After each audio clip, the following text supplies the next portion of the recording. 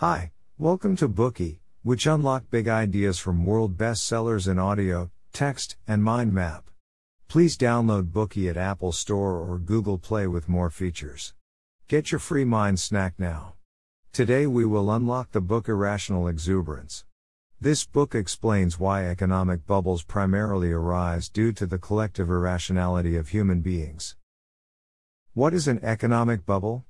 It means that a certain kind of financial asset, for example stock or real estate, which attracts many investors and drastically increases in price for a short time. The sharp rise in the prices of financial assets causes a lot of money to flow into a particular industry, leading to this industry's prosperity. This kind of prosperity is like a bubble in a bath. It seems that the market is prosperous, but actually, it is an illusion. When the market cools down and people withdraw their investments, the asset prices will collapse. The financial sector calls this false prosperity an economic bubble. The author of this book believes that the main reason for economic bubble formation is the collective irrationality of human beings, so he calls the economic bubble irrational exuberance. In 1996, Greenspan was chairman of the Federal Reserve Board. In a speech, he used the term irrational exuberance to describe the overheating phenomenon in the U.S. stock market at that time. Since then, the term has become widely known.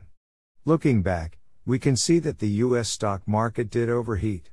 In the last few years of the 20th century, the sense of novelty brought about by Internet technology stimulated speculation in Internet-related stocks.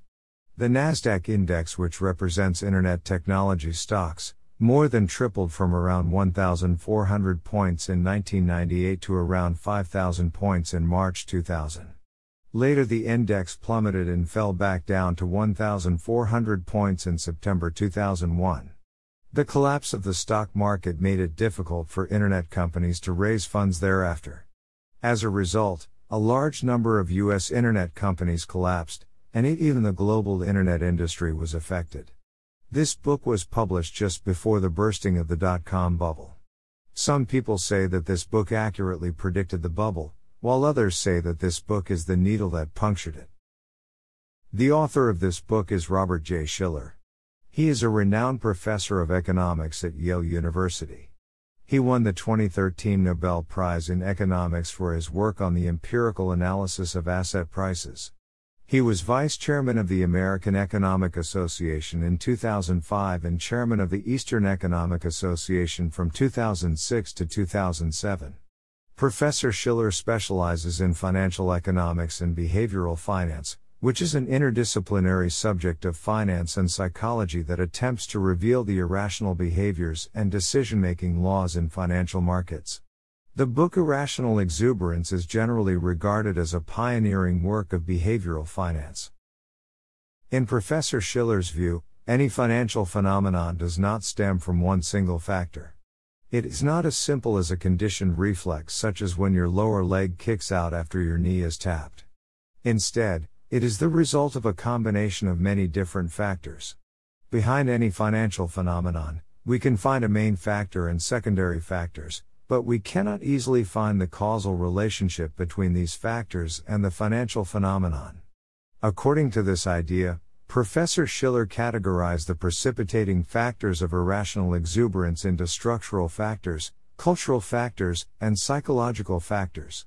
Firstly, Professor Shiller believes that irrational exuberance is influenced by structural factors such as political policies, industry development, population size, investor psychology, the growth of mutual funds, the expansion of the volume of trade and so on. It is also fueled by the amplification effect of the market. Secondly, from a cultural point of view, the news media and the zeitgeist play a significant role. Finally, from a psychological point of view, these various factors cannot affect the market unless human psychological factors are also involved. Next, we will explain the key points from this book in the following 3 parts. Part 1. Structural factors leading to irrational exuberance. Part 2. Cultural factors leading to irrational exuberance. Part 3. Psychological factors leading to irrational exuberance. First, let's talk about structural factors. Professor Shiller studied the factors that led to the rise in global stock markets from 1982 to 2000, and the rise in real estate prices in many cities in the late 1990s. In the course of his study, he studied many structural factors, including the arrival of the Internet, political changes, monetary policy changes, the expansion of defined contribution pension plans, the effects of the baby boom, the boost to public confidence from the decline of inflation, the effects of financial media, analysts' optimistic forecasts, the growth of mutual funds, the expansion of the volume of trade, etc. In the book, Professor Shiller convincingly analyzes the effects of these factors on irrational exuberance. We'll discuss 3 of these factors in detail. First, let's talk about the development of Internet technology. This factor is closely related to the dot-com bubble at the end of the 20th century. Today, we can hardly imagine the feeling of the people who first accessed the Internet. They were probably as surprised as a caveman seeing UFO. The Internet entered the home in the last 5 years of the 20th century. With the arrival of the Internet, the whole world became connected. Sitting at home, you can connect yourself with the world and feel as if it's under your control.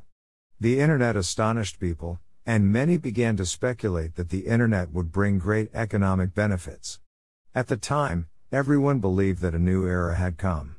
Professor Shiller believes that what matters to the stock market is not the real impact of Internet technology on people's lives, but the public response triggered by this technological revolution. The general public's optimism about new technologies had actually boosted Internet technology. Most Internet companies in the United States were losing money at that time.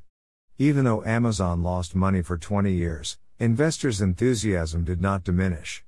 At the end of the 20th century, Internet-related stocks in the United States prospered step by step. Since 1997, the Nasdaq stock price index continued to soar and tripled by 2000.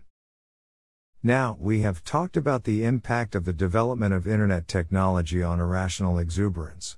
Let's talk about the impact of the growth of mutual funds. Mutual funds raise money from the public through publicity. Then, the money is handed over to professionals to make investments, such as investments in stocks or bonds.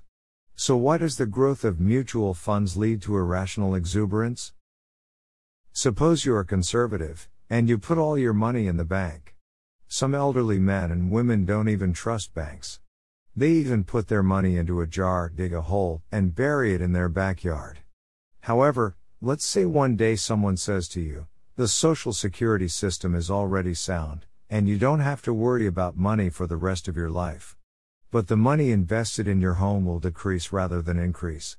But we have professionals to help you manage your money, so you can sit back and wait for your wealth to increase.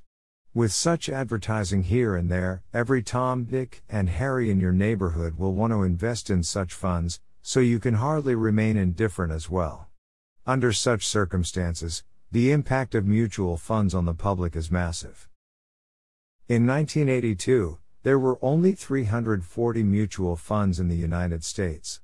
By 1998, before the Internet bubble burst, there were 3,513 mutual funds. This means the number of mutual funds increased tenfold in 16 years. These mutual funds attracted a large amount of private savings. Where did all this money go? Most of the money went into the stock market because stocks are the underlying assets of mutual funds. Furthermore, at that time Internet-related stocks were very popular and considered investment hotspots. The influx of large amounts of money exacerbated the false prosperity of the stock market.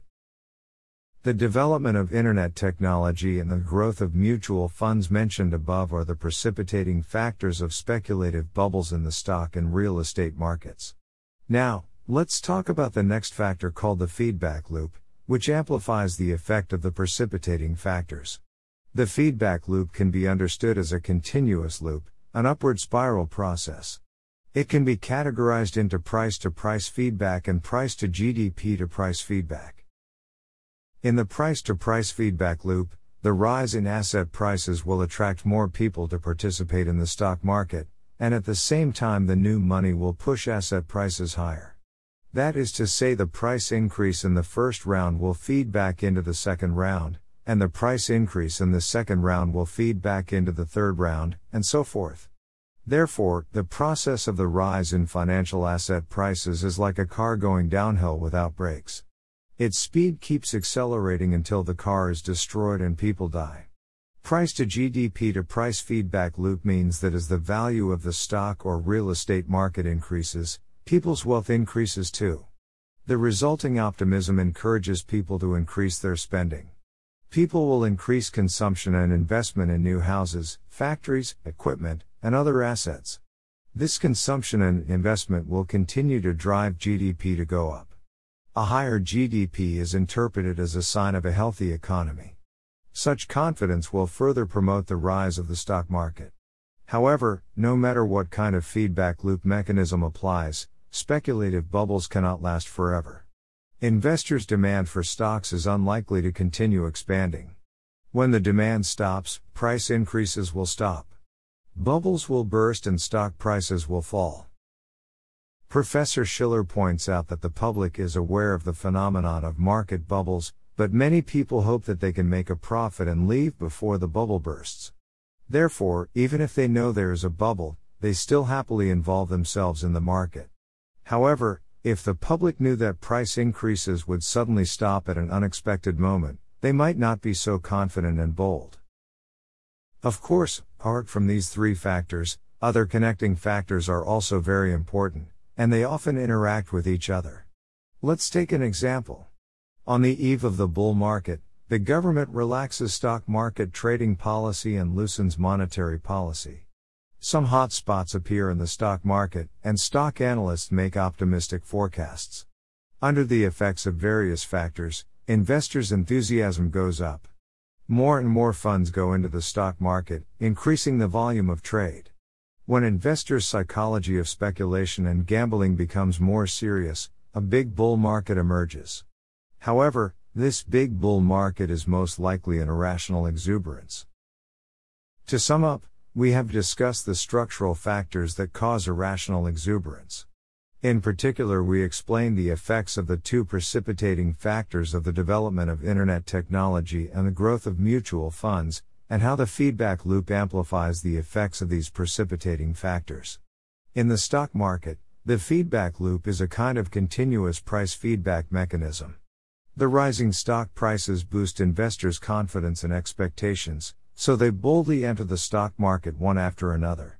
As the number of investors increase, stock prices concurrently increase. High stock prices make investors wealthier, which encourages more people to participate in the stock market. This cycle repeats itself again and again, resulting in an asset bubble. Today we are just sharing limited content. To unlock more key insights of world-class bestseller, please download our app. Just search for BOOKEY at Apple Store or Google Play. Get your free mind snack now.